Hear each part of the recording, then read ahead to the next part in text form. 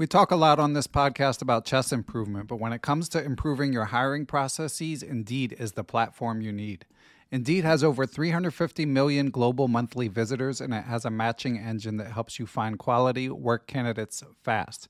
You can use Indeed for scheduling, screening, and messaging so you can connect with your candidates faster. And Indeed doesn't just help you hire faster. 93% of employers agree that Indeed delivers the highest quality matches compared to other job sites, according to a recent Indeed survey. Years ago, when I was running a chess teaching business, I found it hard to find good help, and I had to go through a lot of back and forth to even screen potential candidates. Indeed allows you to do those things efficiently in one place. Indeed's matching engine is constantly learning from your preferences, so the more you use Indeed for hiring, the better it gets. Join more than 3.5 million businesses worldwide that use Indeed to hire great talent fast.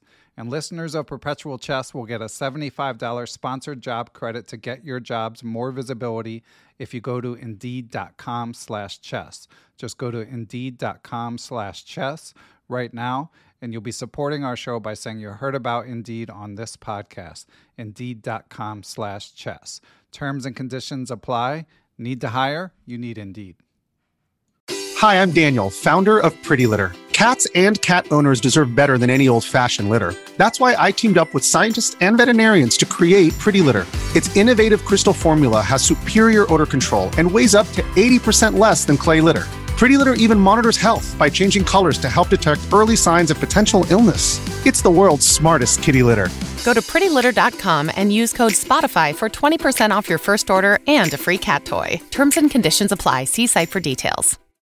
This episode is brought to you by Shopify. Whether you're selling a little or a lot, Shopify helps you do your thing, however you cha-ching. From the launch your online shop stage, all the way to the we just hit 1 million orders stage. No matter what stage you're in, Shopify's there to help you grow.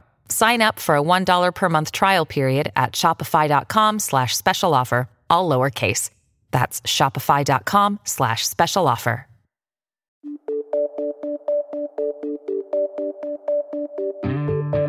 Hello, everyone, and welcome back to Perpetual Chess. We have a wonderful double episode coming your way featuring two great guests. The first one, I think, is familiar to most of you. He is the two-time winner of the FIDE World Cup, three-time Olympic gold medalist for his native Armenia, of course. Grandmaster Levon Aronian now represents the United States. He's the fourth highest-rated player of all time, one of the great representatives of our game. I always find him fascinating on any topic he discusses, and this interview, I am glad to report, is no exception. We discuss topics including the Global Chess League, how promotion of chess can be improved. Levon goes back to his formative days and discusses his humble and often poor upbringing in Armenia. Levon discusses whether he will write a book someday and his 2023 tournament plans. The interview was conducted with Levon in a park in Spain, so there's one or two audio hiccups, but we should have those mostly cleaned up for you, and it was an absolutely fascinating interview. For part two of this episode, we interview Jagdish Mitra, who is the chairman of the Global Chess League. Hopefully, a lot of you caught that chess league in late June. It was a fantastic event with evident enthusiasm from the teams. A lot of the top players, including Magnus Carlsen, Viswanathan Anand, and of course, Levon Aronian's team, won the championship in dramatic fashion. So I really enjoyed talking to Jagdish about all of the preparation that went into this tournament. I love to see corporate sponsorship at this level. So it is great to see Tech Mahindra seizing the initiative and building this league with a long-term vision for chess. So I'm excited to see what they do in season 2, which won't be until June 2024, but it's definitely on my calendar, and I look forward to what they do in future years. And I think you will find the conversation interesting if you're interested in sort of the business in chess and how something of that scale with so many of the top players in the world come together. So I think you'll enjoy both interviews. The timestamps for topics discussed are in the show description, as always. Before we get you to the interviews, I also wanted to thank, as always, our presenting chess education sponsor, Chessable.com. They're outdoing themselves lately. They've got tons of exciting new courses that have just come out.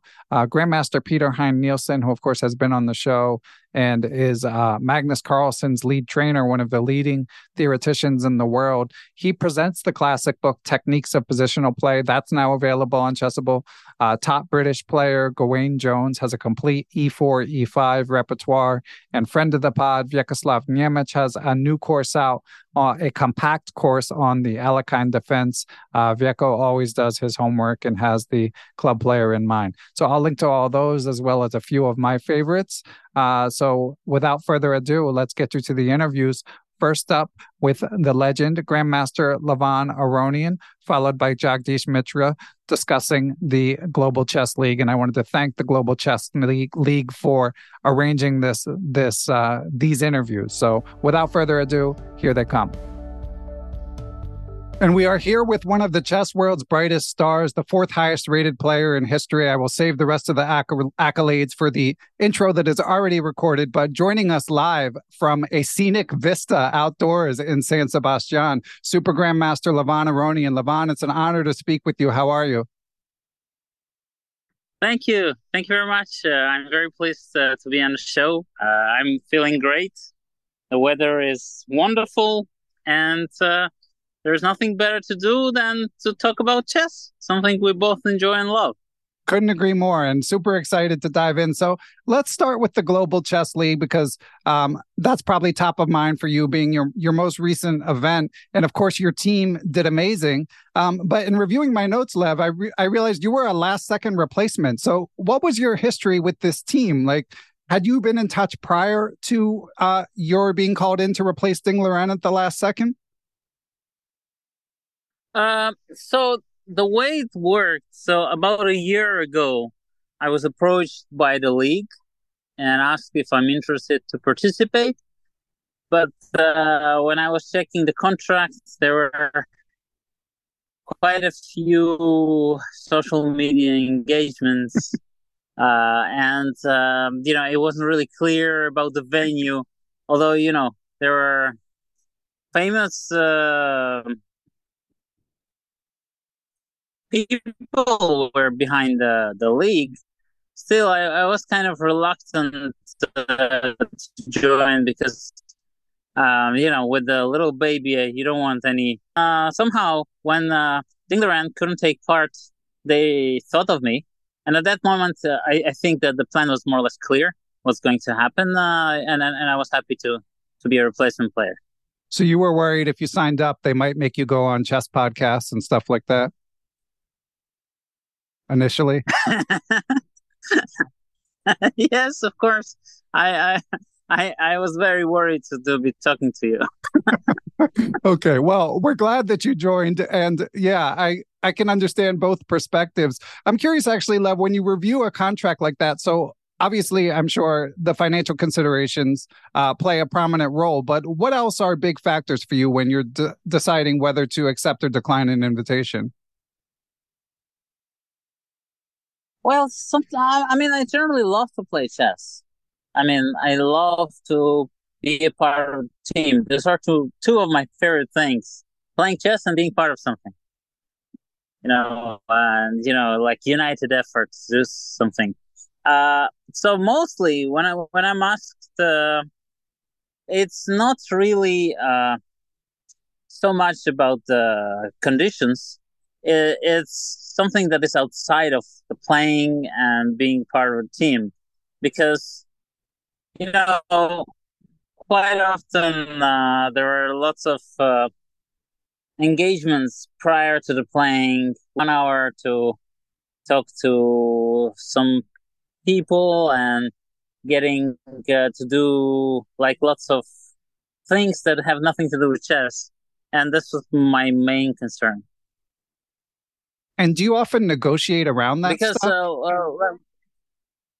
I often negotiate. Because I on social media, I'm a very natural person. I really don't like to be somebody else on the social media that I'm not. Engage in some kind of extra, like business orientated activities. I can do that, let's say 5% of the time. But if I'm told, you have to like say, okay, let's say 30 tweets or some Facebook posts and things like this. That's just way too annoying for me because I think I'm losing my um, touch with chess fans and chess society because I really like engaging and talk and voicing my opinion over social media. So this is my quite often I negotiate over those points. They Okay. might seem very insignificant, but I like having a voice, and I like being natural as I am online. You need your Twitter account to be only about the Ponchik bot, not anything extraneous, right?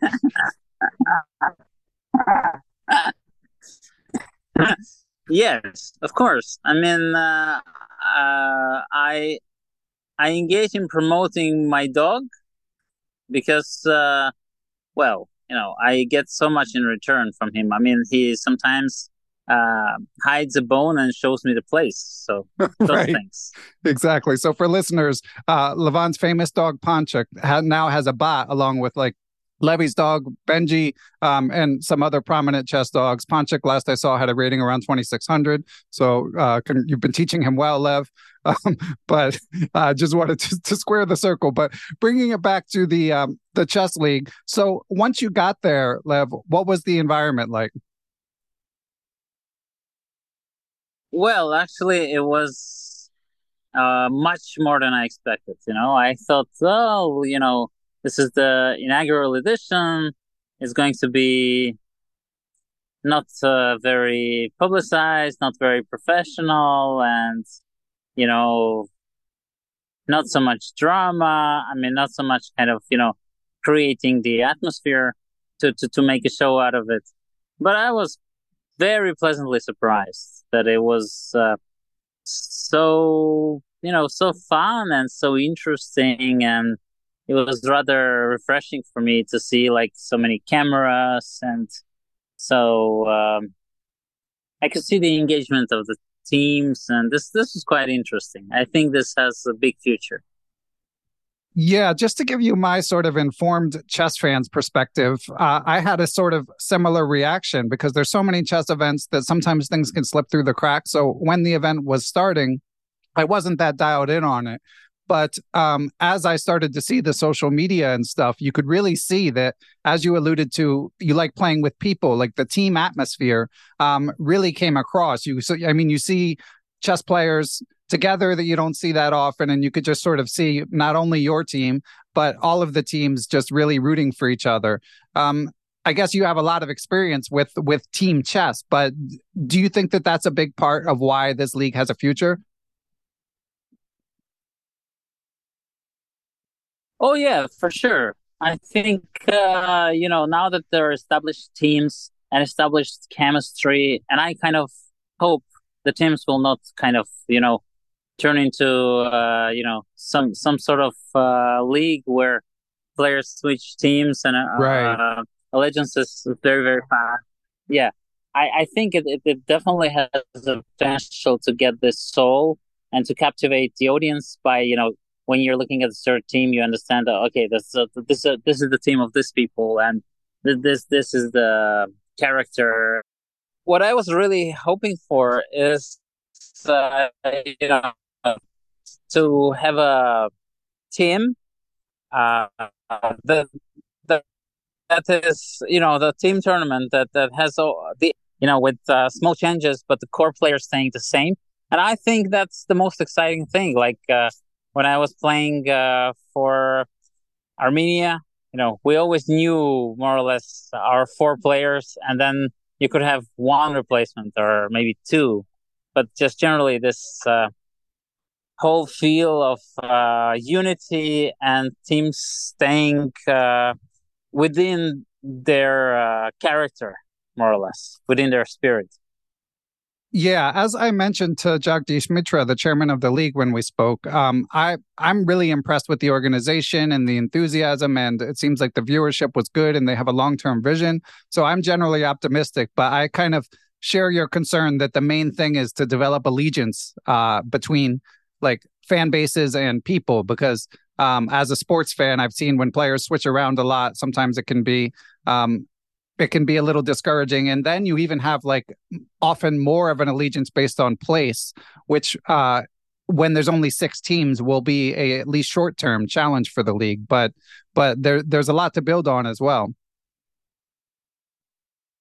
Yeah, absolutely. Of course, we all have different visions. But me, primary as a chess fan and as also a sport fan, I think we share the same vision how this league should develop. Yeah, so it'll be fun to see. Yeah, And let's hear a little about the moment where you guys won the championship, Levon. So this iconic moment, it goes to blitz tie breaks, and it ends up being Jonas Bjerre, 19-year-old, not the highest board, obviously, that wins due to a blunder. What did it feel like kind of watching helplessly as there's tiebreak after tiebreak taking place, Lev? I kind of believe in karma. And karma, always strikes. At some point, when we're, in tie breaks, we saw the opposite team when we're choosing the board, with the cards. They were like, 6-6, we're waiting for the 6th board. We really want Jonas to play against our guy because he beat him 4-0 after that point. Yeah, very poetic. And I had this feeling that this is going to bite them in the neck, because something like this. You can't be sure that you're going to win the 5th time. So, Lev, I think it's safe to say, again, Chairman Mitra assured me that they're already planning the league for many years. So it sounds like you're in for next year. Oh, yeah, sure. I would be happy to be a part of it. And your friend and colleague, Grandmaster Fabiano Caruana, mentioned, possibly for some of the same reasons that you mentioned, that he decided not to participate in this inaugural league. Now, you mentioned sort of the issue of not wanting to dilute or scramble the teams too much, but would you like to see players of that stature join the league? And if so, like, how would you suggest to the team at Tech Mahindra that new players be incorporated? Yeah, of course. Players like Aronian belong to a team. He's a brilliant player. Wesley, Fabi, Anish, they all have to be incorporated. I don't know what can be done for it. I'm sure that it's in league's interest to have all the stars of the world play in the league. So I'm sure they'll manage. They'll come up with a solution to make the second edition even more, star equipped as the first edition was. Yeah, it should be interesting. And they did say that probably not next year, not 2024, but 2025, they would consider a couple expansion teams. So that could ease things. But it does seem like if it continues on this trajectory, people are going to be trying to knock down the door. So it'll be fun to see. And sure. And Lev, I have a question from an article where you were quoted in the Indian Express, an article by Amit Kamath, where you said, quote, "I don't believe that chess can survive forever as a toy for rich people. It has to start earning money. All the best players are ready to give their best. We work really hard and want the game to get into a position where it deserves to be." And that resonated with me. Obviously, we're lucky to have the prominent supporters that we do in the chess world, but it does seem like chess is starting to draw enough eyeballs where it should be sustainable. So I'm curious what steps you think are necessary for continued growth. Well, right now we have some sort of exposure. So I think a lot of people got to, be interested in chess during the pandemic. There are obviously various reasons.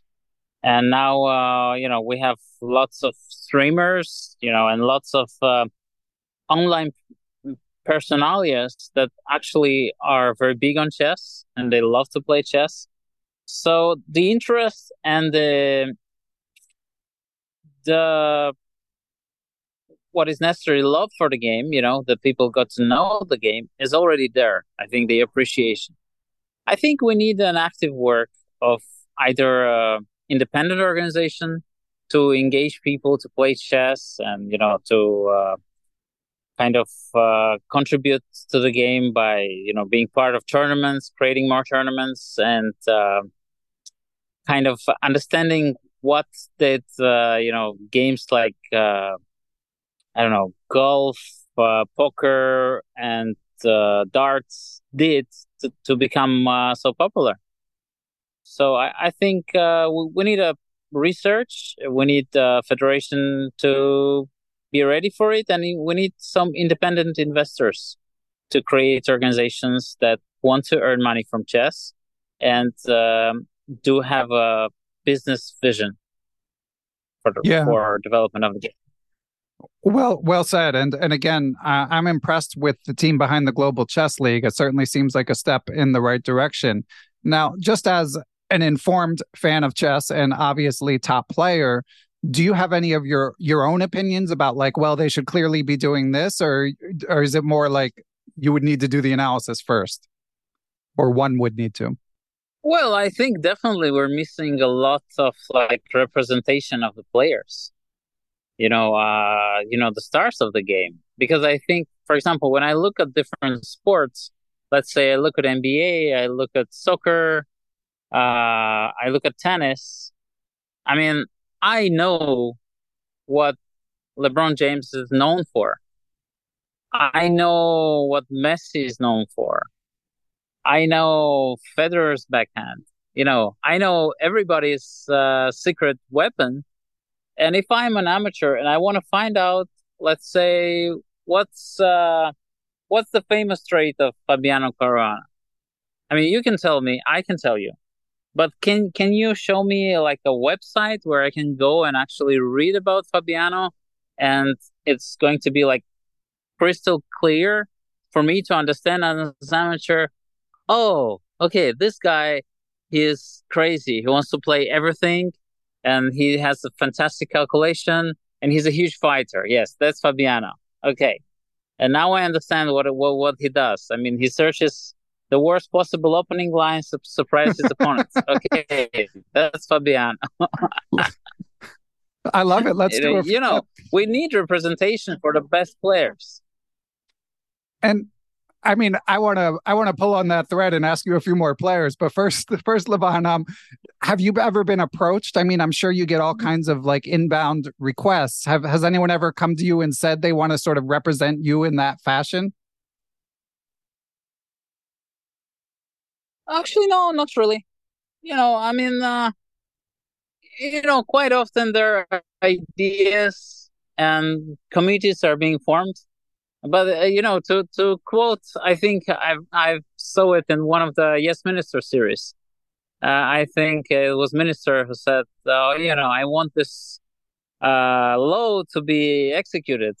And then his assistant said, okay, you can do it if you don't create a committee. Because once you create a committee, any good creation is going to die, because right. It's a non-stop talk, and yes, let's do this, let's do that, but no action. But so definitely a good website representing everything about chess, is really a necessity. In English, let's say in Spanish, this would be very important for development. Now, chess.com does have player profiles, but you would want something more detailed than that?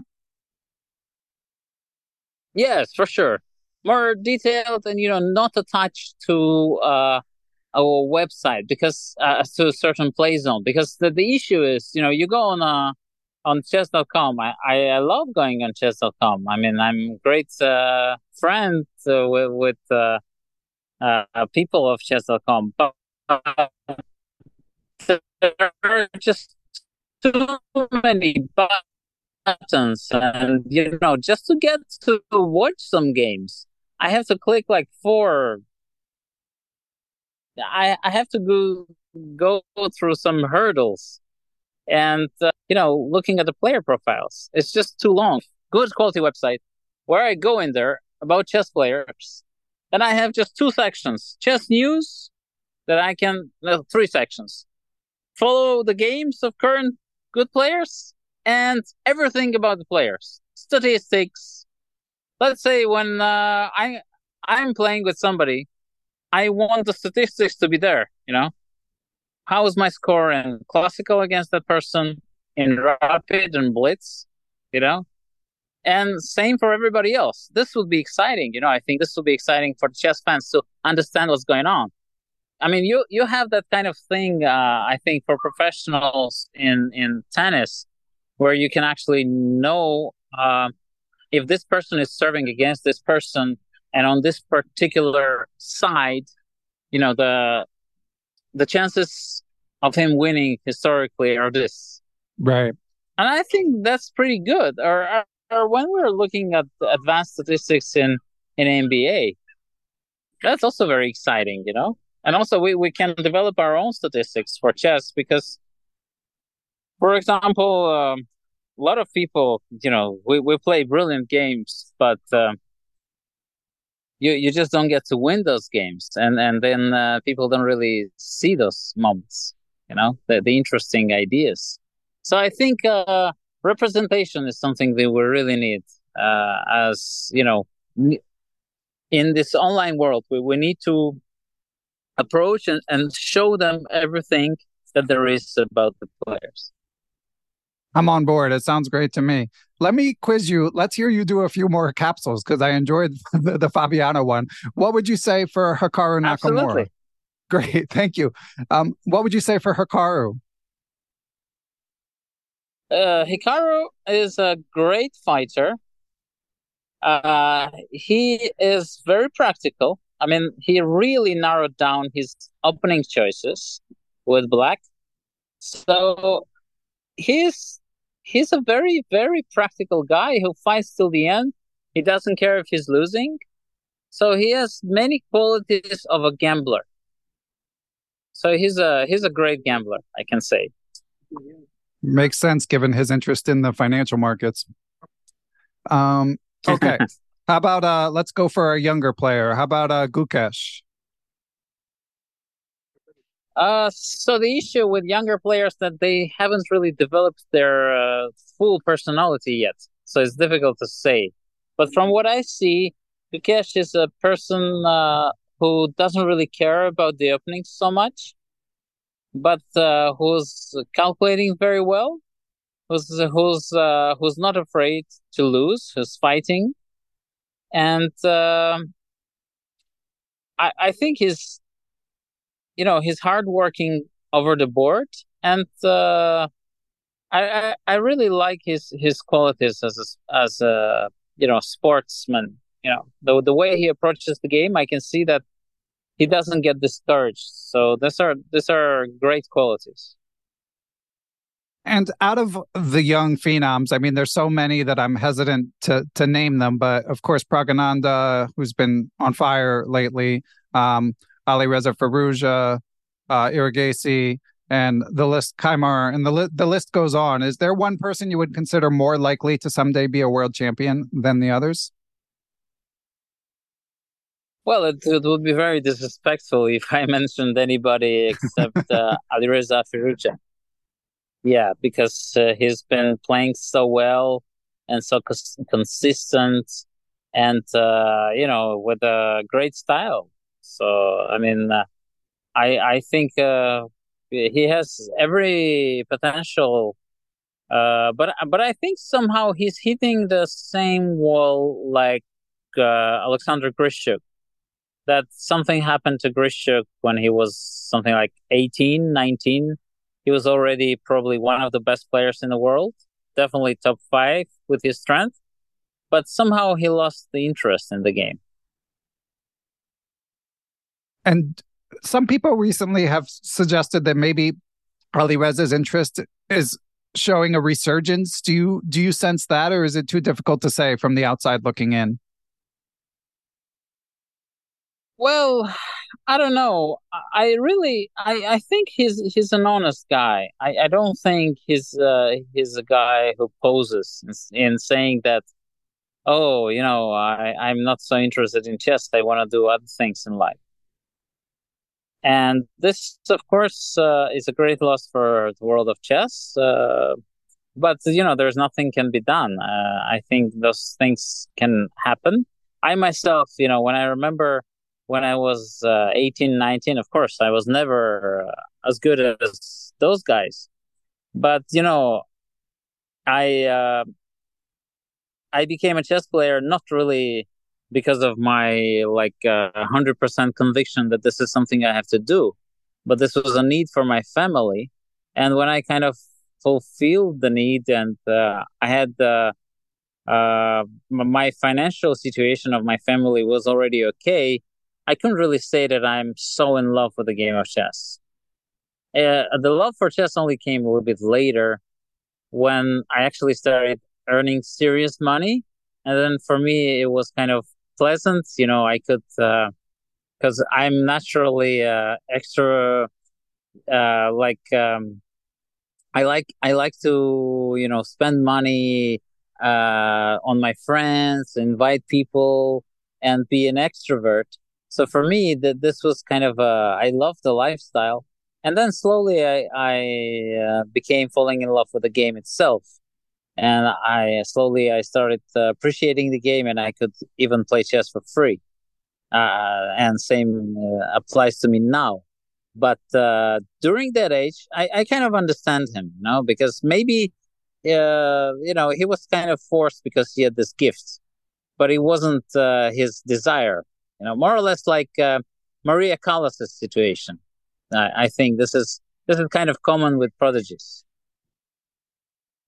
Yeah, so you came full circle, and you hope that Ali Reza will as well. Sure.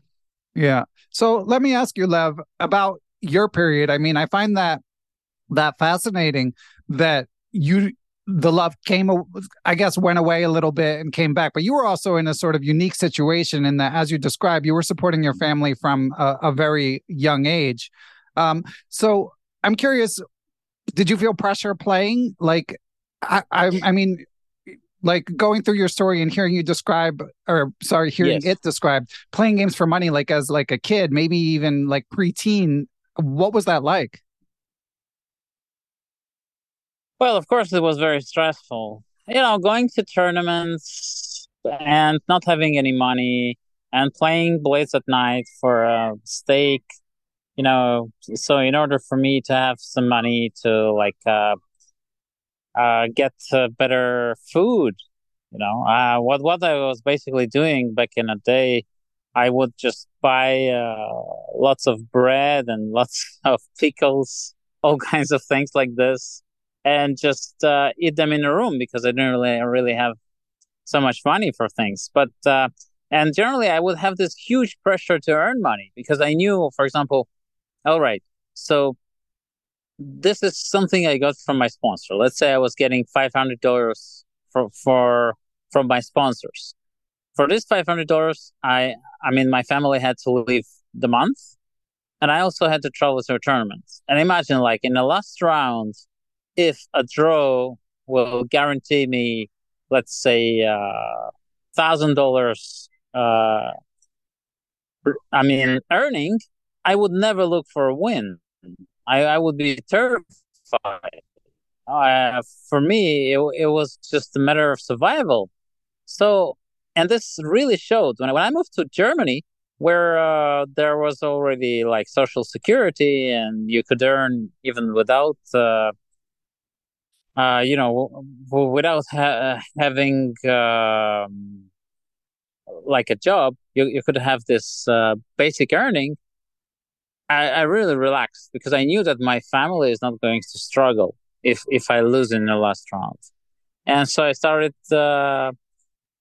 going all in, and this is part of my nature. I am very, very tricky, and I can play well. I lost all the stress, and which propelled me to the top. You know, so this was a big factor in my development as a chess player. Yeah, you had quite the rating jump during the period of the whole Hans Niemann controversy when people were debating sort of what's possible in rating jumps. Your graph was often being cited because it was during that period when you moved to Germany that suddenly you went from like 2630 to 2750 in like 2 years. So you mainly attribute that to just being able to just relax and not play for basically food. Yes, absolutely. Absolutely. Because everybody knew. I mean, everybody I was analyzing with, they knew how strong I am. They knew about my understanding, about my tactical vision. I even remember this story that, so it was tournament in Libya, the World Championship, which, the knockouts, which Rustam Kasimjanov won. And I was playing there. And at some moments, I was in a room with Ponomarev, Grishuk, Kasimjanov, and we were analyzing something. And they were saying some things. And then I said, guys, come on.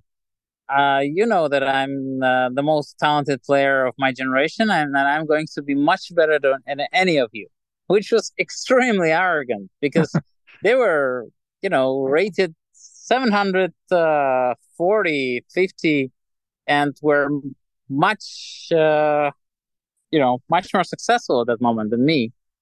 But I knew, that I'm not worse than them, and I knew that I'm probably better than them.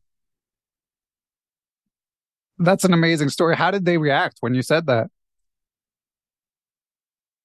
course, they were laughing. They thought I'm just bragging, and what I'm saying makes zero sense. So you're saying everyone knew, and I've actually heard that in the discussion, like what the online discourse during the Hans Niemann thing, people would say, okay, but everyone knew Aronian was a top talent. But nonetheless, it makes me wonder, like everyone in Armenia knew. Everyone who analyzed with me knew. Okay. But none of these guys. Okay, that makes sense.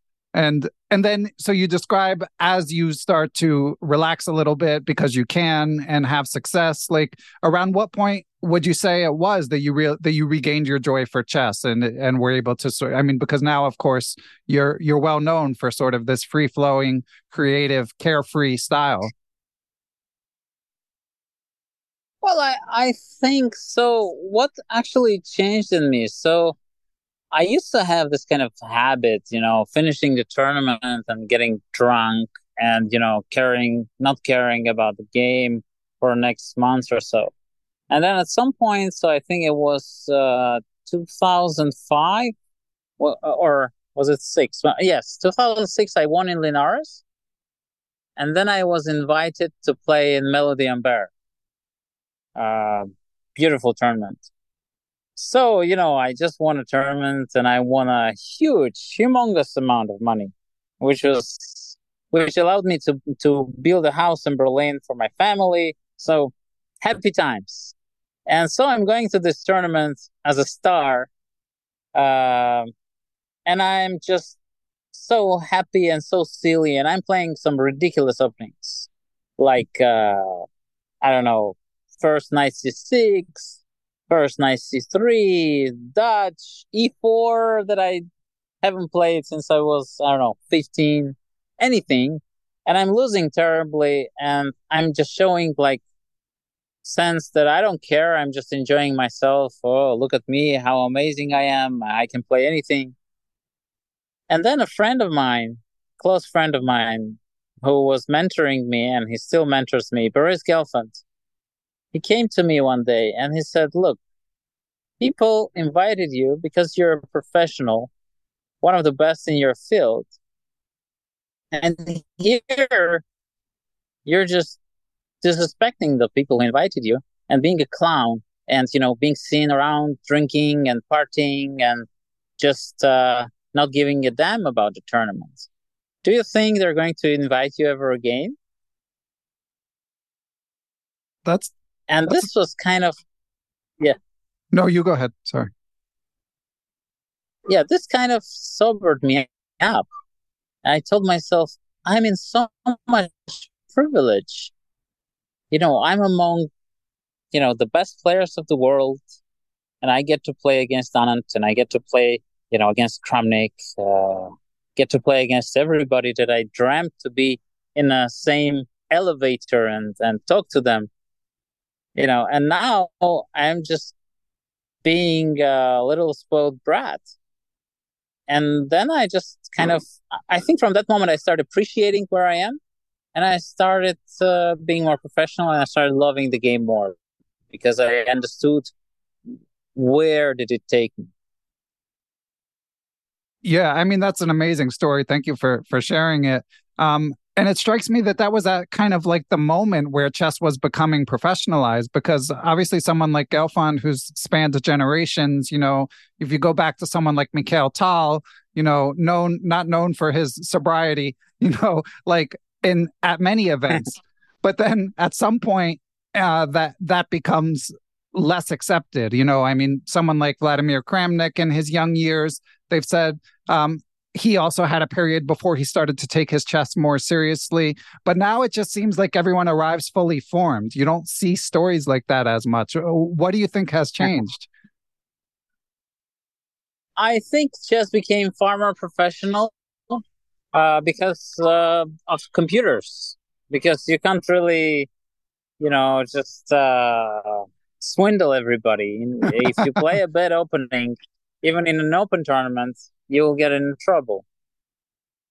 And generally, the level of chess has risen by so much that one extra shot of martini can actually be the difference between winning and losing. I think it just changed drastically. Like like the sports, like physical preparation has changed drastically, starting with Ove, and Botvinnik learning from Ove and kind of adopting this approach.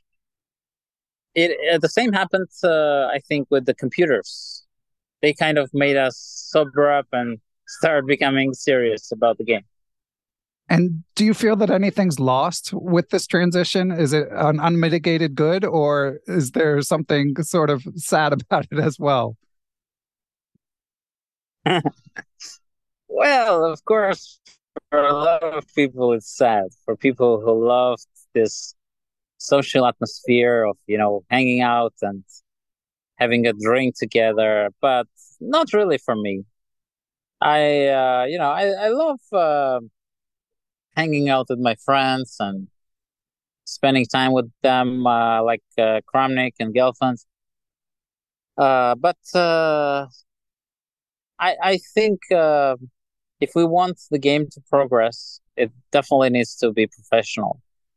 And essentially, the development of computers and development of strong engines will deplete the resources in classical chess, and we'll all be playing my favorite game, Chess 960. So this is perfect for me. So you're on Team 960. It's a raging debate here when I interview chess players on the podcast, but it does seem like sooner or later there's going to be too much theory. I mean, there might be already if you ask Magnus, but you think Chess 960 is the solution? I can't wait. Yes, of course it's the solution. It's the most brilliant, free-flowing form of chess that is like Baroque music or jazz. So right now we're in this pre-Baroque times. Everything is very nice and sweet. And now we need a Bach. So Chess 960 is the Bach. Well, when I interviewed Jan Timman, I think he shares a lot of sort of your personality traits from my sort of outsider's viewpoint. I mean, he's got sort of the heart of a poet and, has a lot of friends in the chess world and writes very poetically about the legendary figures and sort of had to figure out the proper place for chess in his life.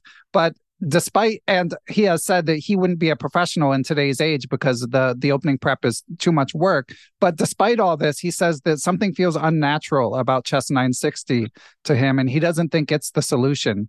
How do you respond to a criticism? I mean, I don't know if it's a criticism, but a statement like that.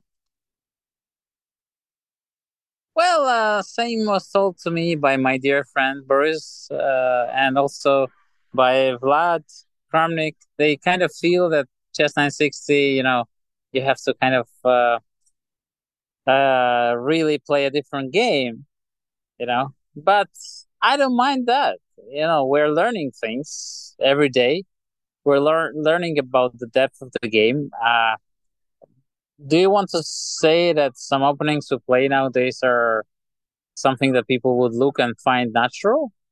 That's true. Starting from, I don't know, Petrov, where, you're losing lots of tempi, but you're surviving, or finishing with Berlin. I mean, what can be more unnatural? You lost your right to castle. You have double pawns, and your opponent has his pawn on e5. This feels exceptionally unnatural. So, people adapt, people learn, people understand things. And what we thought was unnatural 5 years ago, today we accept as something very, very natural and normal. Makes sense. And I will just clarify for listeners, I think generally when these conversations take place, they're mainly referring to the professional level. Because I do think at the casual chess fan level, I think chess is pretty healthy. This is... Go ahead. Yeah, this is something that I actually told to friends of mine. I think that chess should, like the classical chess, regular chess, should be played on a lower level, let's say till you reach 2600. And after you get to like a strong grandmaster level, then you switch to chess 960. Yeah. I don't know if it makes sense, but that would make the transition much easier. Right. I mean, kind of like in the like TCAC computer championships, they give imbalanced openings that they have to play from both sides. Like, I don't think that would work as well with humans, but it's the same principle. Yeah, it will be like, this in some junior NBA tournaments, you have the 3-pointer line a bit closer. And also you don't really have this 24 seconds, but you have 30. So, and you have, let's say, I think 3 things are a bit different in order to make it easier for people to adjust. And for professionals, you have the serious game. Yeah, it'll be interesting to see. I feel like it's been an ongoing conversation since the days of Capablanca, but I feel like it's accelerating. What sort of timeline do you think we're on where like something will have to change? Well, okay, let's say at the openings, right? I mean, the improved Tarash, let's say the Tabia with knight f3, knight c3, and then c5, cd, cd. This is basically not a very difficult draw for black. So people are trying to avoid it by playing Catalan or some other openings. So this is more or less closed. I mean, the subject. I don't know. I don't know how many years we have. I mean, in e4, of course, you have lots of openings that are playable, but mainly due to the fact that you still have Gioco Piano, somehow keeping the pieces on the board. Right. But if they came to you and said, the Global Chess League, we want to make it Chess 960 next year, you would be on board with that? Yay! All right. Well, stay tuned. No, it's not because I have any advantage in it. I honestly don't think I have any advantage in Chess 960. We'll be right back with more from Grandmaster Levon Aronian. it's Kaylee Cuoco for Priceline. Ready to go to your happy place for a happy price? Well, why didn't you say so? Just download the Priceline app right now and save up to 60% on hotels. So whether it's Cousin Kevin's Kazoo Concert in Kansas City, go Kevin, or Becky's Bachelorette Bash in Bermuda, you never have to miss a trip ever again. So download the Priceline app today. Your savings are waiting. Go to your happy place for a happy price. Go to your happy price, Priceline. If you're an athlete, you know the greatest motivator of all is the fear of letting your teammates down. After all, a team is only as good as its weakest link. So you owe it to those wearing the same jersey as you to be your best every time you step on the field. That's why there's no vape in team. When you vape, you can expose your lungs to toxic chemicals that can damage your lungs. If you're a step behind, the team's a step behind. Brought to you by The Real Cost and the FDA. When you need mealtime inspiration, it's worth shopping Kroger, where you'll find over 30,000 mouth-watering choices that excite your inner foodie. And no matter what tasty choice you make, you'll enjoy our everyday low prices, plus extra ways to save, like digital coupons worth over $600 each week. You can also save up to $1 off per gallon at the pump with fuel points. More savings and more inspiring flavors make shopping Kroger worth it every time. Kroger, fresh for everyone. Fuel restrictions apply. And we are back. So, Levon, in my research, I came across a little anecdote that I wanted to ask you about. I had read and actually spoke with the person who did a profile on you in the New Yorker, Sean Williams, back in 2017. But I was revisiting that article, and he has a line where he says that, so he was describing the period of your life that we discussed where you were a teenager and trying to help support your family and traveling economically. And he has a line where he says, Aronian even traveled abroad in the mail. And I know that the New Yorker's legendary for its fact checkers.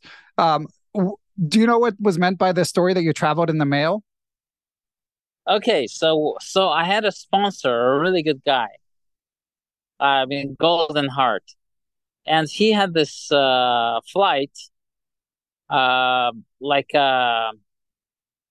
this is our 90s we're talking about. Okay. Armenia, no electricity, no water, no heating. Wow. After devastating war and earthquake and Soviet Union collapse. So there is this really good guy. His name was Garrick. He passed away, unfortunately. He has this flight from Yerevan to Odessa, which is flying in not a passenger flight, but a cargo plane. And I don't think, Ben, you ever flew a cargo plane.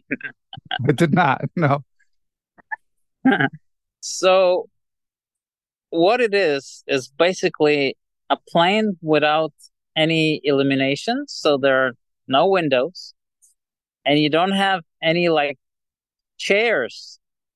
So they put up some, village style chairs, those long things. Long, I don't know how they're called in English, but the benches in the church where you can sit. Right. Basically. So they put up those things and we're flying because he was giving me this flight for free from Yerevan to Odessa. And from Odessa, I would take a train because planes were scarce and also very expensive. So we would take a train and play somewhere in Russia. Either Russia, I go to Moldova, and from Moldova, I get to Romania to play tournaments. And yes, so this is the route that I took many, many times. Yerevan, Odessa in a cargo plane. If you're struggling with claustrophobia or you have some health issues, because it gets to definitely more than 85 degrees Fahrenheit. I mean, it's really, really hot in there, extremely hot. So you're there, and you don't know how long it will fly.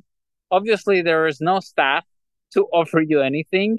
There's basically a pilot and co-pilot. Wow. And a group of people that heat up the place. That's amazing. And who would you be typically traveling with on these trips?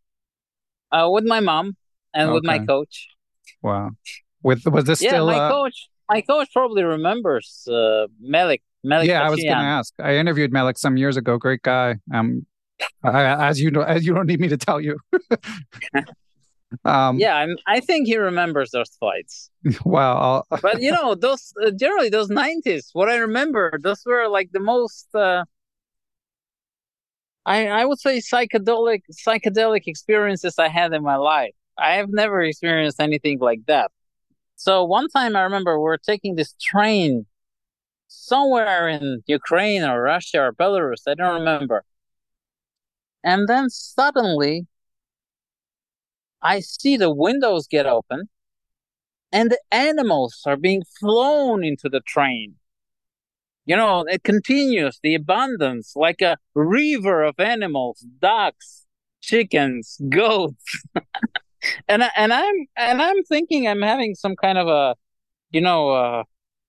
some madness in my brain. So, but I understood what's going on. Basically, the train would stop there for 1 minute. This is after Soviet time, but still everything is very strict. And there was a big market on the next station. And the people take their animals to sell them in the next station, but there is not enough time to bring them all because the train will close in 1 minute and will say goodbye. So you open the windows, you throw anything you have, and you jump. The animals, you don't care if they die or not.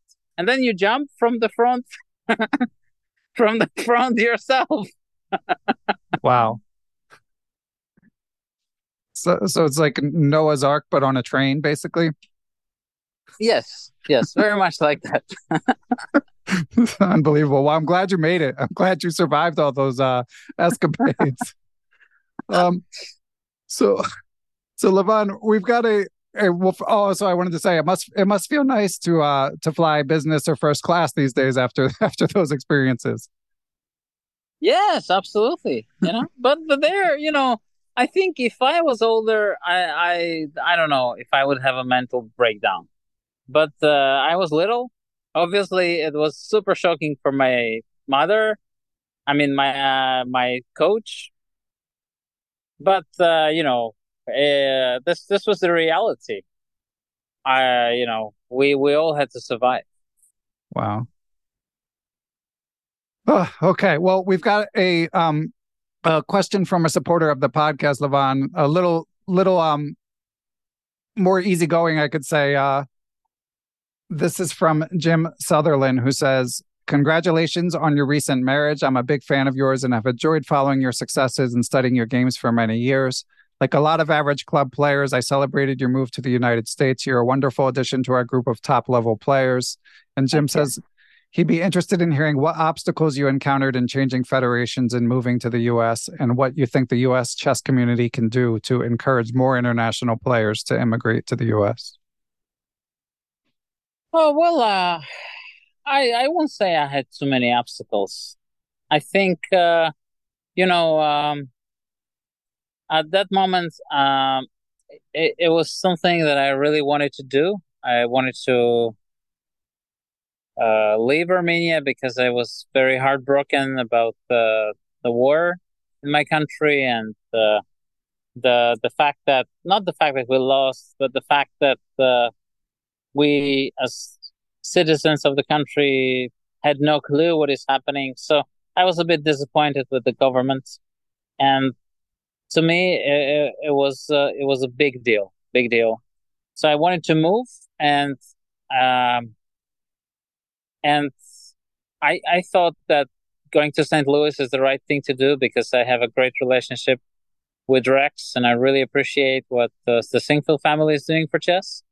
So, and also, we've been friends with Fabiano and Lenier for so many years that I just wanted to go and play in a team with my friends.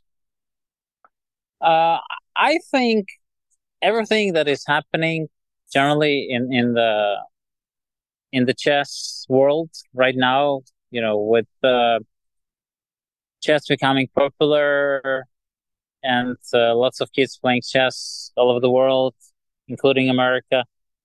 I think it all has to be natural. You can't really kind of force people to play chess, because what I see a lot in the US, I kind of look at some kids and I say, okay, this kid is a genius. He's going to be very, very good. But then, they choose their career in other fields. So I don't know. It's hard to judge people, because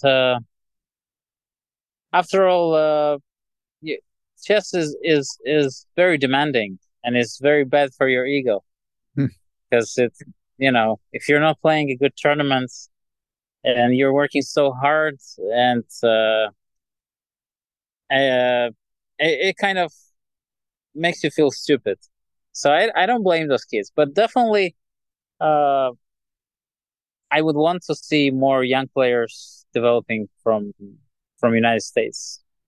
And I do believe that the players like Jeffrey and Sam that are in their 20s, they definitely, can make it up to the top.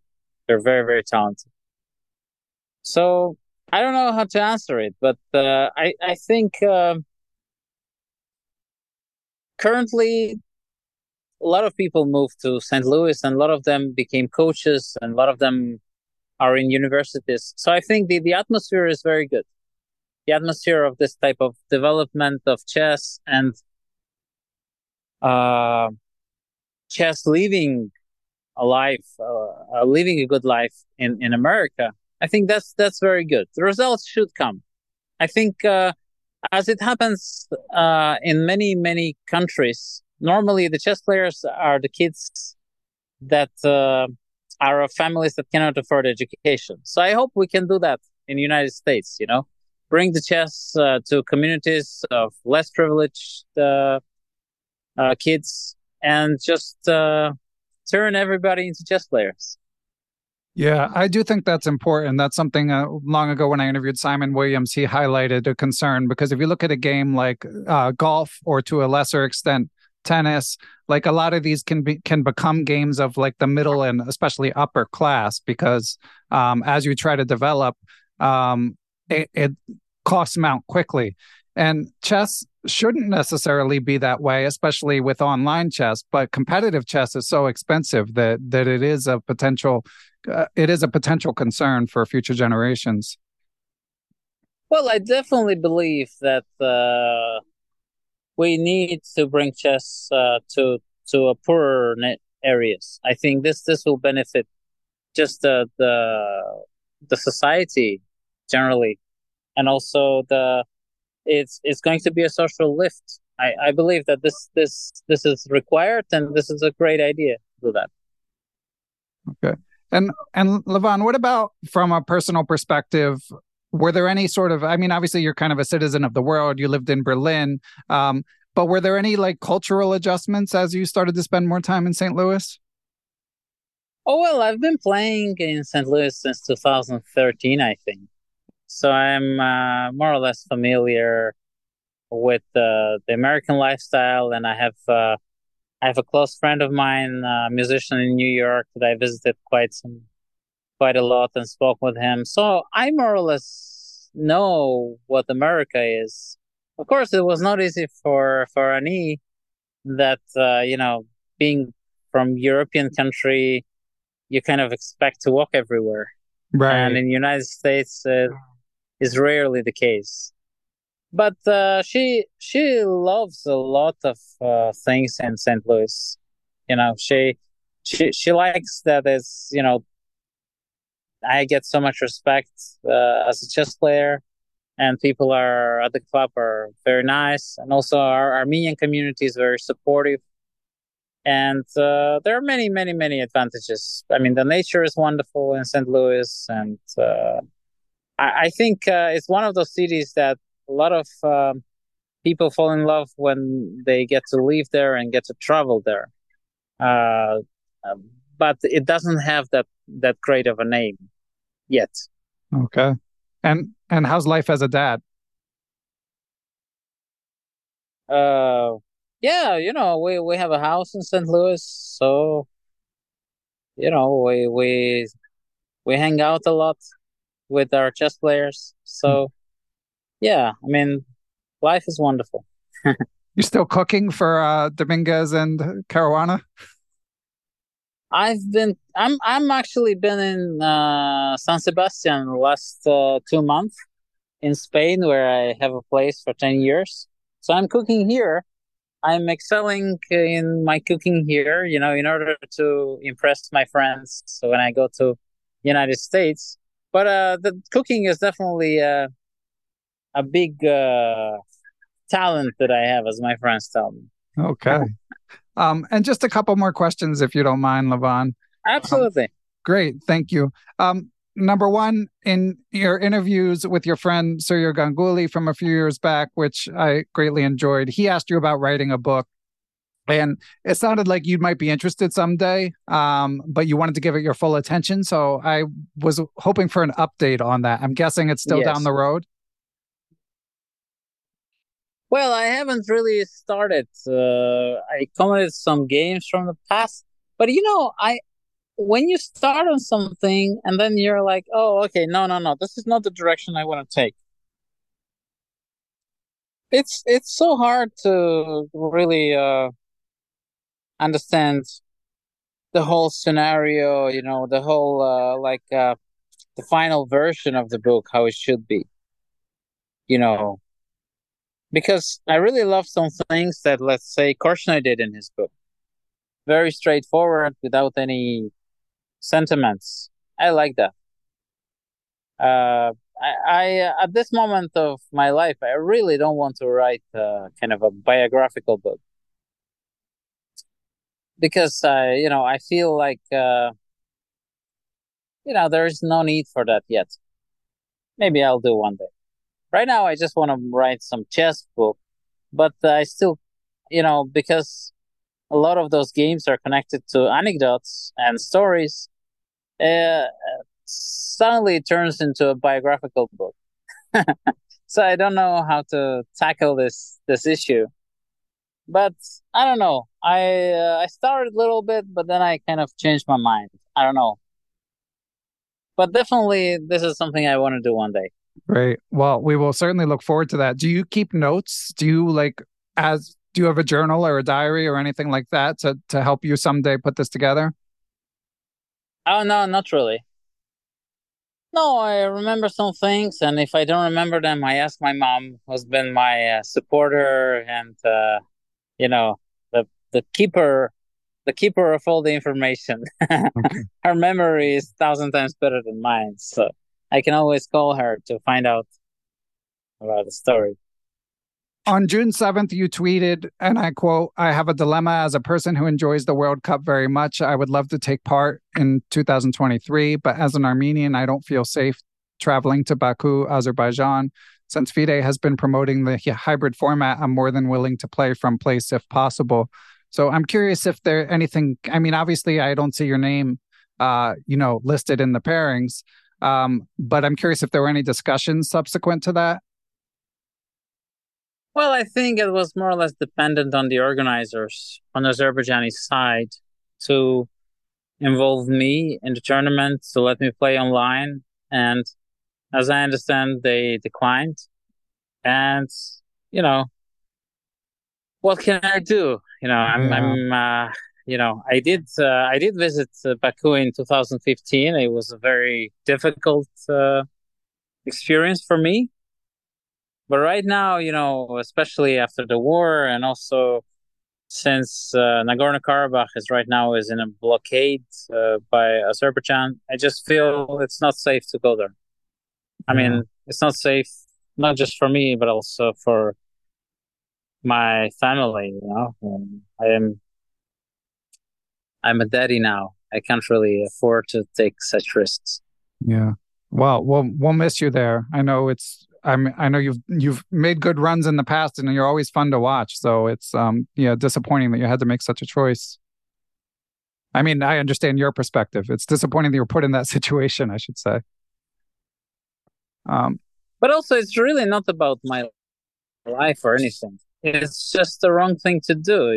If I could see that our countries are coming together after a long and traumatic war, and finally there is peace and there is no hatred towards each other, I would understand that.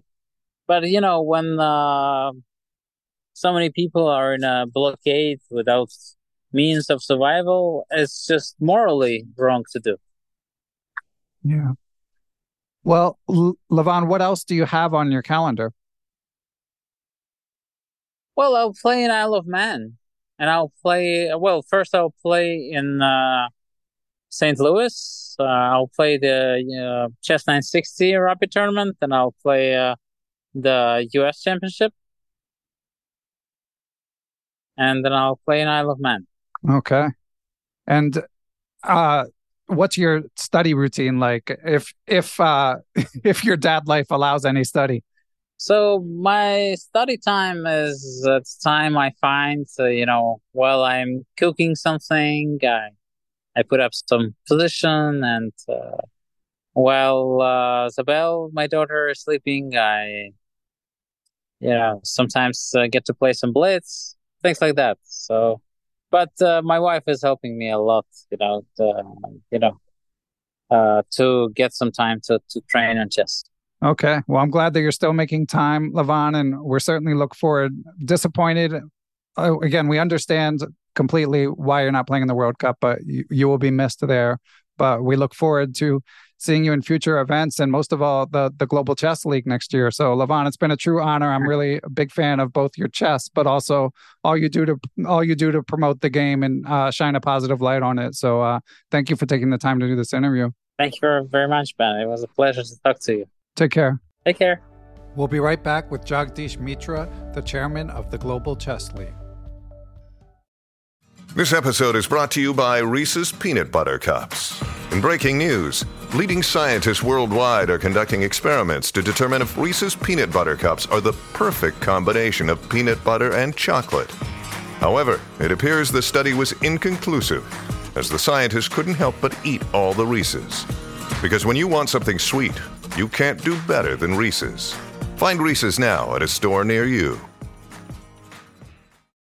Another day is here, and you're ready for it. What to wear? Check. Breakfast, lunch, and dinner? Check. Planning for what's next and how to save for it? That's where Bank of America can help. For your financial to-dos, Bank of America has experts ready to help get you closer to your goals. Get started at one of our local financial centers or 24/7 in our mobile banking app. Find a location near you at bankofamerica.com/talktous. What would you like the power to do? Mobile banking requires downloading the app and is only available for select devices. Message and data rates may apply. Bank of America N.A., member FDIC. And we are here with Jagdish Mitra, who is the Chief Strategy Officer and the Head of Growth at Tech Mahindra. He is also the Chairman of the Global Chess League, which recently concluded as we record here on July 7th, 2023.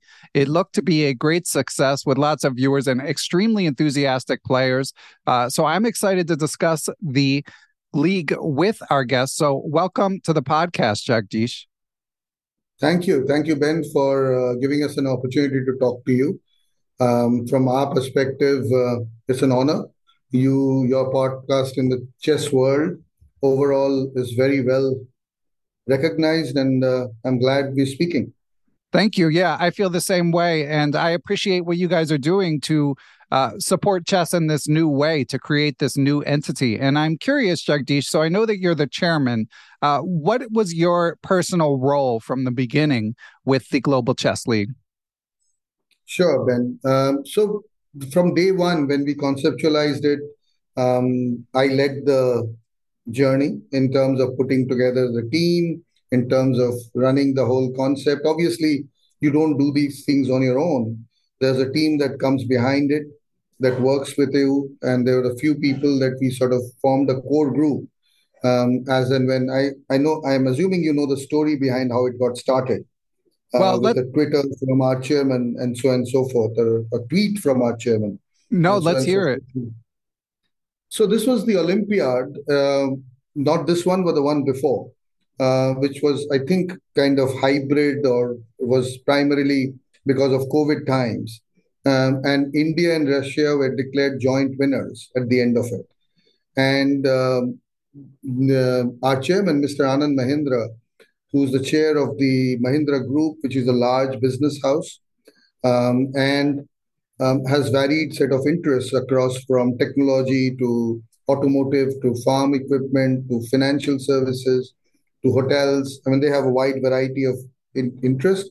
But Mr. Mahindra is also quite a enthusiast on sports, and he's spent, got involved in very unique set of sports, if I may, across his, across his professional life and as someone who supports these. So Formula E, for example, is a big supporter of that. He was part of the opening organization that set up, and that aligns very well with our automotive business. As you know, electric vehicles and sustainability become common theme in the world of automotive. Then he also picked up a very pretty old but rural sport in India called kabaddi, which I don't know whether you followed it. If you Google it, you'll know. It's a bit of a wrestling and touch and go type of sport, which is a team sport again. And he launched a kabaddi league, and that became immensely popular, and then has now become the second highest viewed league in India after cricket. Wow. So which means a lot, because cricket is, as you know, in India only next to religion, and or probably equal to religion. And then the second part of it is kabaddi. So he picked up on this joint win that India had, and he tweeted about it and said how good to have such an ancient sport and something that has connections to India, and India winning it. I think it does need a lot more support to make it global, and it has a tremendous potential. And he said something like that in his tweet, and he's got some, I don't know, some 14, 15, 16 million followers. He's got a lot of followers. And I think someone tweeted, and it started a conversation about why doesn't the Mahindra Group support it by doing something of that nature. And he replied on that tweet saying, I might as well do. I think it's an interesting comment, and I might as well do it. I have to think through it. And that caught the attention of the FIDE president, who in turn wrote to him saying, are you serious? And that's how the whole conversation got started. I got involved as we took up from a group company in the Mahindra Group. We are a large technology company, Ben, Tech Mahindra, 160,000 employees, 90 countries. We enable companies to transition and transform their technology bases to the modern technologies that enable them to be digital. And we work across, all sectors. And so when he sort of bounced it off, we felt that it sort of aligns most with Tech Mahindra. And our CEO and MD, Mr. C.P. Gurnani, picked up on it and said, why don't we do it? He got me involved. And one thing led to the other, and we said, let's start to do it. So I've been involved from the very beginning, conceptualizing it, building it, blah, blah, blah, all sorts of things around it. And then the whole journey from there onwards to our launch in Dubai. That's a great story. And it's, of course, the support is greatly appreciated. Now, let me ask you, Jagdish, did you have a personal history with chess? No, not really. I think I'm a pretty bad player. I barely managed to survive any game. And that's probably the reason they made me the chair. But my family has had, like you would find, in most families across the board in India, and then I've seen it in other parts of the world also. It's a very engaging sport when families get together, two people play up. And where I belong to, which is a state in Bengal, in a state of Bengal, in a city called Calcutta, there, when families get together, afternoons would be primarily chess. So, and that's how my younger childhood days memories are, that, some cousin of mine or some elder guy or sometimes myself, when they would let me get close enough. So there'll be like 4, 5, 6 boards going on in the family rooms across the home.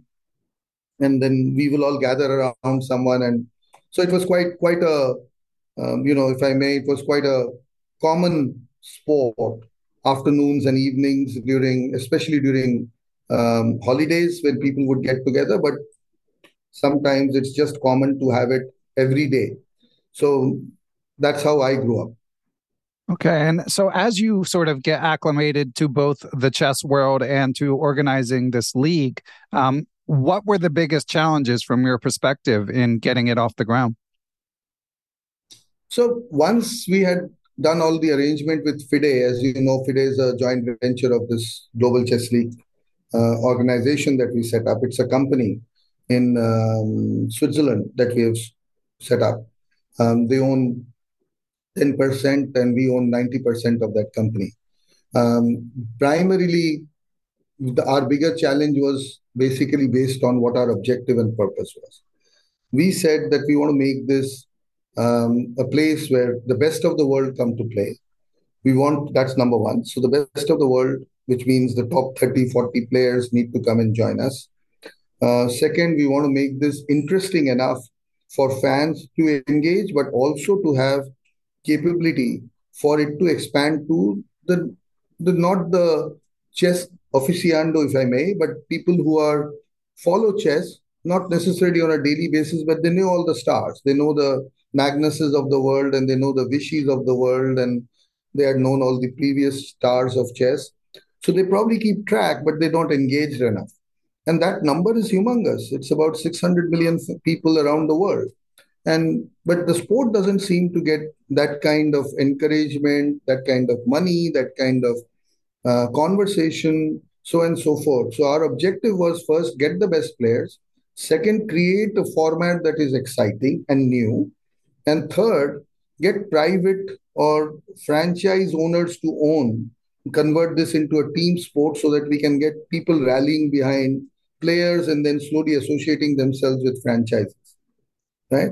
So that's the whole idea behind it. To me, I think the most, I wouldn't call it difficult, but I would call it rather the most time-consuming and extensive and intense process was about getting the players signed up.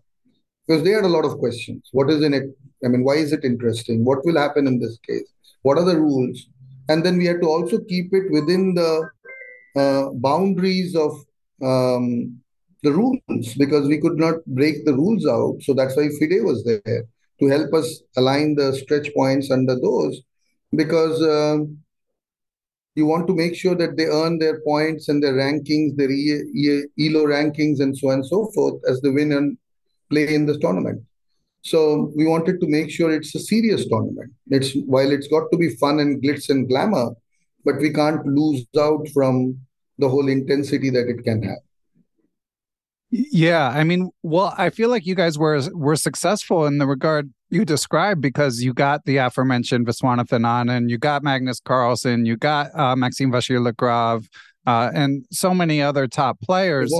We got Levon. Levon, the champion, yeah. And so let me ask you, was there a certain player who you signed where you reached a moment where you felt like, okay, this is going to be okay.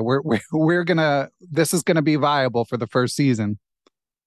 Well, the good part is that very first year, when we were conceptualizing it and brainstorming it, we signed up Vishy Anand as our mentor for the league and the brand ambassador and the mentor of the league. And that itself was getting someone like him to get involved on a project was a very good start, I felt, because he had tremendous knowledge and obviously experience over the 5-time world champion. It's just interesting to hear his views, because he gave the players perspective. And he said, this is what we could tweak, this is what we could change. The FIDE guys were actually extremely active. And that's the time we felt that, if these guys feel it's exciting, I think we will find other players to join in. Then, obviously, when we signed up Magnus, it seemed like we are on to a good thing. Yeah, and he's not always easy to get for these events. So again, it speaks to the organization and the quality of thought that that went into it. And you alluded, Jagdish, to the unique format. Of course, it had mixed gender team format, as you said, franchise owners, and of course, incentive to try to win with black, with more points for a black win, 4 points for a black win, 3 points for a white win. So I'm just curious what went into all of those decisions and how you evaluate them now that season 1 is complete. Well, I think, Ben, when we started looking at it, we were very clear that we wanted to convert this into a team sport. We had many more ideas. I can't disclose it right now, but we had many more ideas, and I think we'll try them in second year and third year and all of those. We want to make this a lot more exciting, a lot more unpredictable in terms of who you're going to play, etc., etc. But from our perspective, it was very clear that we wanted this to be a team sport, and we wanted it to have mixed gender in it. So every aspect of the tournament and the way we structured the team had those, structures built into it. So we had one icon player who's like the star that people could probably bring in, the Vishis of the world and Maximes of the world and Magnus and Levons of the world and so on and so forth, Nepos of the world. So we had those guys, but we also had, we said, listen, we're going to get the best and make sure that everyone is on the 2,700 upwards in terms of their ranking. And that's how we managed to get 2 men, 2 women, 1 icon. And we also wanted to focus on the next gen, which is the under 21 type category that we created, because we felt that gives it a little bit more all-rounded view in terms of what we are trying to do of our journey and what our capabilities are. In that whole world, that's how the team structuring happened. Then some of the key changes said that we will play with black if you play, because sometimes you obviously the standard thing is white and the blacks don't get that kind of an advantage. We wanted to make the game a little more aggressive and say that let's push towards a result. If you're going to push towards a result, then you got to change the team point structure. And I think looking back, as you said, Ben, you know what happened. I mean, amazing set of results. Even the day one, the 2 teams that were playing, if I remember correctly, they were Triveni versus Umumba, the same set of guys, I think, that were playing the finals. And the whole objective at that point of time, final game, and these guys were losing by about 3 points. And they won through black and they won by 1 point. So it became a little more unpredictable. But, the creme de la creme of that whole thing was the final. No one could have ever scripted that exciting a final that we went through. Yeah, just tiebreak after tiebreak, and then blunder at the end to decide it. Definitely a special moment. So I'll tell you from my perspective, I liked the jerseys, the palpable joy of the players was what struck me most. And I've talked in the past, both in a sort of professional capacity, I mean, when I'm speaking with professionals as well as when I'm sort of advising my fellow chess amateurs, that I do feel the team dynamic in chess just raises the level of enthusiasm. And I felt like that really came across in the broadcast. Now, I did hear some complaints from people online, especially early in the presentation, of difficulty watching it, I think, especially here in North America. And I believe that those issues were improved over time. But what was the general approach to conveying the broadcast?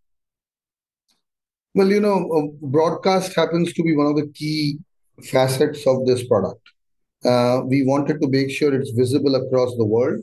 So we worked very closely with our broadcasting partners around the world. And I think sometimes some partners come on board, some you miss because of terms and conditions that both of us can't seem to agree. But I think next year onwards, it will be even more expanded. But just to give you an idea, Ben, this year we had more than 150 broadcasters, including, terrestrial as well as digital or OTP or OTT broadcasters. All of them, we had between them about 150 plus around the world. And if you were there, you would see this is an exciting shot. I mean, there were about 14 television cameras in the room that was covering the game and was covering every moment of every move.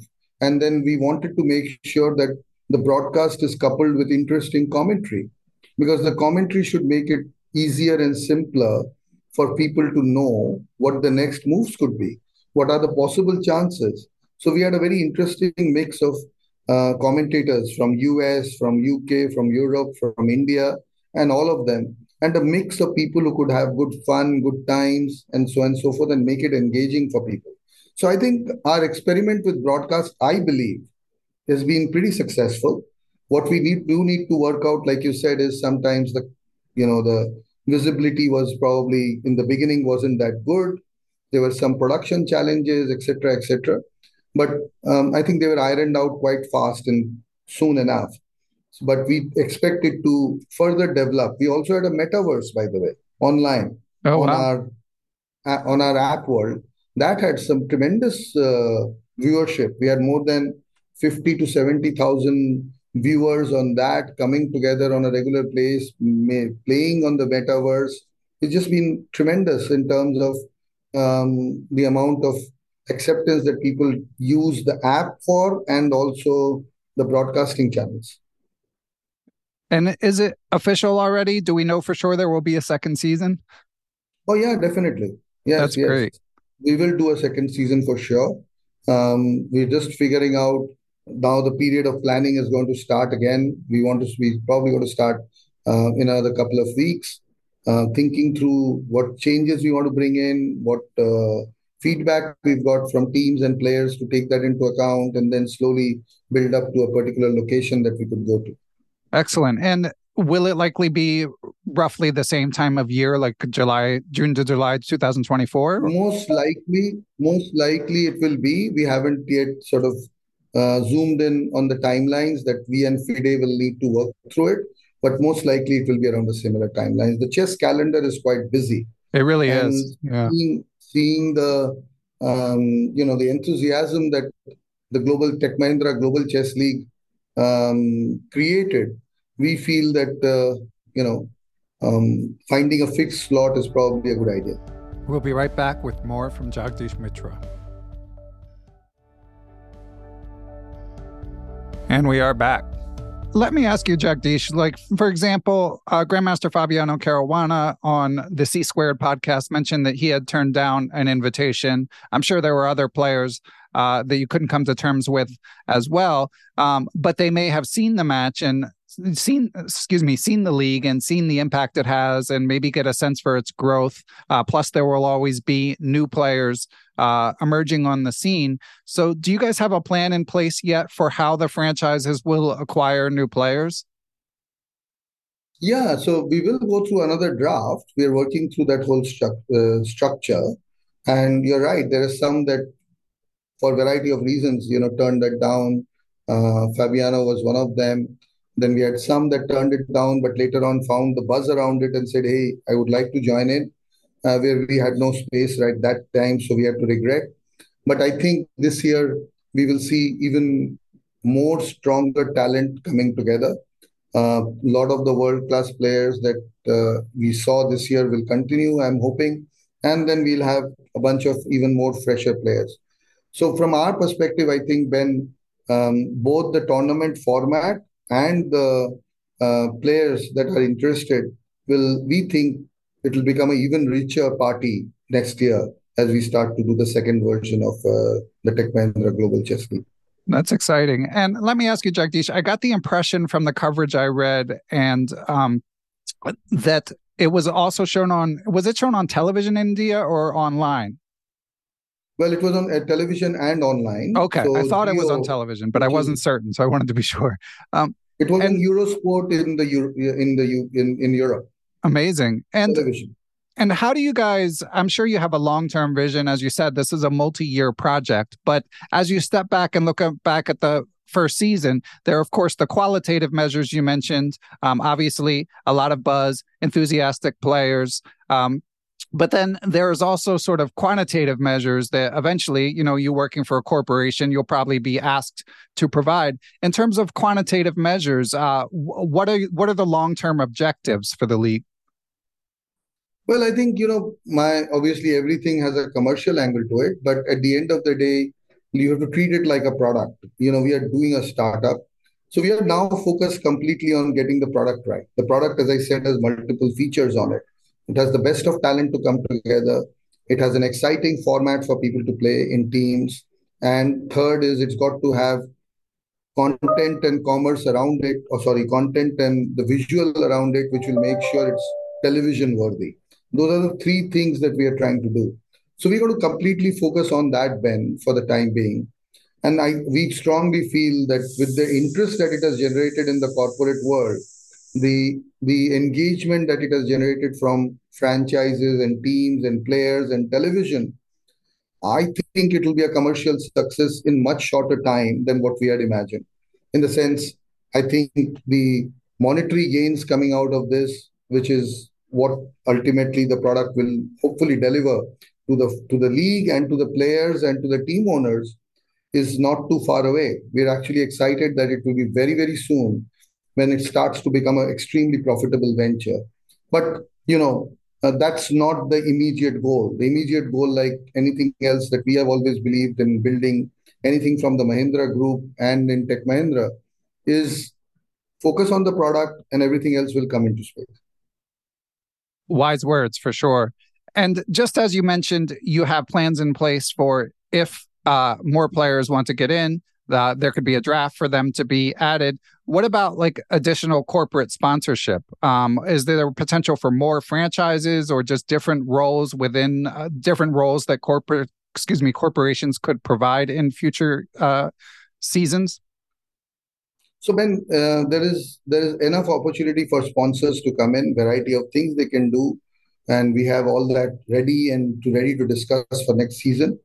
So sponsorship is a great opportunity considering that we'll be on television, like I said, access to about 150 million viewers around the world with these assets that we have put together and on YouTube and so forth. I was just looking at the numbers coming in today.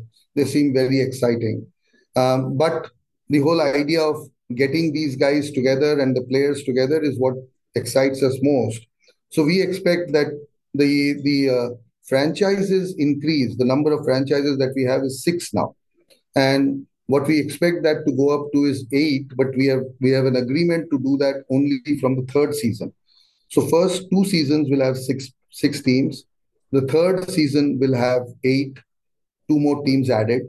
And so therefore those 2 teams will come into play. And then the 5th season onwards, we have 10 teams added. I'm really impressed with the long-term vision that you've already got it mapped out so many years ahead. And to the extent that investment is needed in order to build up the product to be profitable, is the capital already there to support this through its early years? Oh, absolutely. That's what Tech Mahindra has taken the ownership of. And we have a long-term plan, as you just heard from me.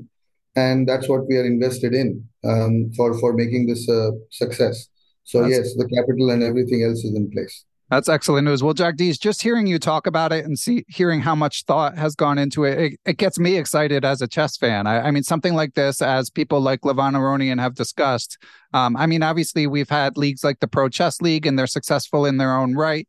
But something live in person and global certainly has a lot of appeal. And just hearing you discuss it, and again, seeing the palpable joy of the players really gets me excited as well. No, absolutely, Ben. We thank you for your support, because I think media and important voices like yours have a critical role to play. We strongly feel, corporate involvement, franchises will do very well for the sport. It will ultimately make it interesting, not just for the chess interested, but wider than chess. We think that this 600 million can become 1 billion fans easily. It's an easy sport to play, an easy sport to follow through. And it's one of the original, I think, the e-sport, because what you do in person on a board is the same skills you need when you play on a digital screen, which is not true for any other sport, by the way. So here you can really build on this. We think that it's good as corporates come in with franchises and teams for the money to pump in. Players will make money, the whole franchises will make money, sponsors will come in, and it will expand. And that's the whole vision behind it. But as I said, focus is on getting those three attributes of the product right, and then the Tech Mahindra Global Chess League. I personally feel, and the team personally feels that it's a long journey that we have already planned out, and it will be successful for many more years to come. Excellent, Jagdish. Super exciting. So for anyone listening who wants to make sure they don't miss it, I mean, obviously we can sort of just keep in mind June to July of 2024, look for its return. As you said, there'll be an announcement in terms of, it sounds like the next season won't necessarily be in Dubai. Is that correct? We don't know. We don't know yet. It's too early to comment on it. There are a lot of cities that have shown interest, incidentally, for the same reason that it saw popularity. But we haven't made up our minds yet, and we Okay. will discuss. The team will discuss and then come up with a plan on it. It could be Dubai, it could be anywhere else, but we're keeping our options open right now. Excellent. But for fans who just want to make sure that they keep up with it, I guess the best things to do are to follow the social media outlets of Yeah. So we have a Tech Mahindra Global Chess League, and as I said, this whole thing would be about the players and the fans. If we get that engaged, I think all of it will fall into place. So if they follow us on Twitter or on Instagram or any of these places, we will use those channels constantly to keep the fans engaged. Yeah. And I do have one more question I just thought of, if you don't mind. Just speaking as like a sports fan perspective, obviously what keeps people coming back generally is they develop an allegiance to a particular franchise. And I can imagine for a new league, that might be a challenge. Do you guys have any ideas that you can reveal yet in terms of like things that might be done to sort of foster allegiance between fans and the franchises themselves? Well, I think we have, and what we plan to do, you'll see a lot of it. We do plan to see that engagements will be there in terms of chess games, chess tournaments, different things together during the year, building up to the actual 2 weeks of Global Chess League. And we feel that that should start to build the brand and the popularity around with the franchises. We will include various formats that we are brainstorming. Just to give you a hint, maybe very similar to what the NBA and the Major League Baseball in America have done so well, to build it up from the grounds up out to the professional teams. And that's what we think we'll be able to implement here in the Global Chess League as well. So the Excellent. idea is that we keep people engaged throughout the year, and then it sort of builds up into the Global Chess League final. Sounds great to me. So Jagdish, it's been great to hear more about the background of this league. As I said, really impressed with the long-term vision and the amount of planning that went in only to season one. Do you have anything to add in closing as we think about saying goodbye? No, I think, Ben, thank you for your time, and I think we have a great opportunity to transform the sport. As I remember the closing lines from my chairman, Mr. Anand Mahindra, on the opening ceremony, I think he described it well. It's a time for an ancient sport and make it relevant for the future. So it's that connect between what it had for history and past and how it's ready to be for the future is hopefully the role that the Global Tech Mahindra Global Chess League can act as that bridge. Excellent. Well, I just from a personal perspective want to thank you and Tech Mahindra for the support, because I think over time this is an investment that can pay dividends. But as you've alluded to, obviously there's startup costs and long-term investment required. And as someone so deeply involved in the chess world, I greatly appreciate that the groundwork is being laid. Thank you, Ben. Yes, we do look forward to comments, advice, and suggestions from people like yourselves and the fan base, and I think that will make it richer. Excellent. Well, thank you so much, Jagdish. Look forward to season 2. Thank you. We look forward to it as well.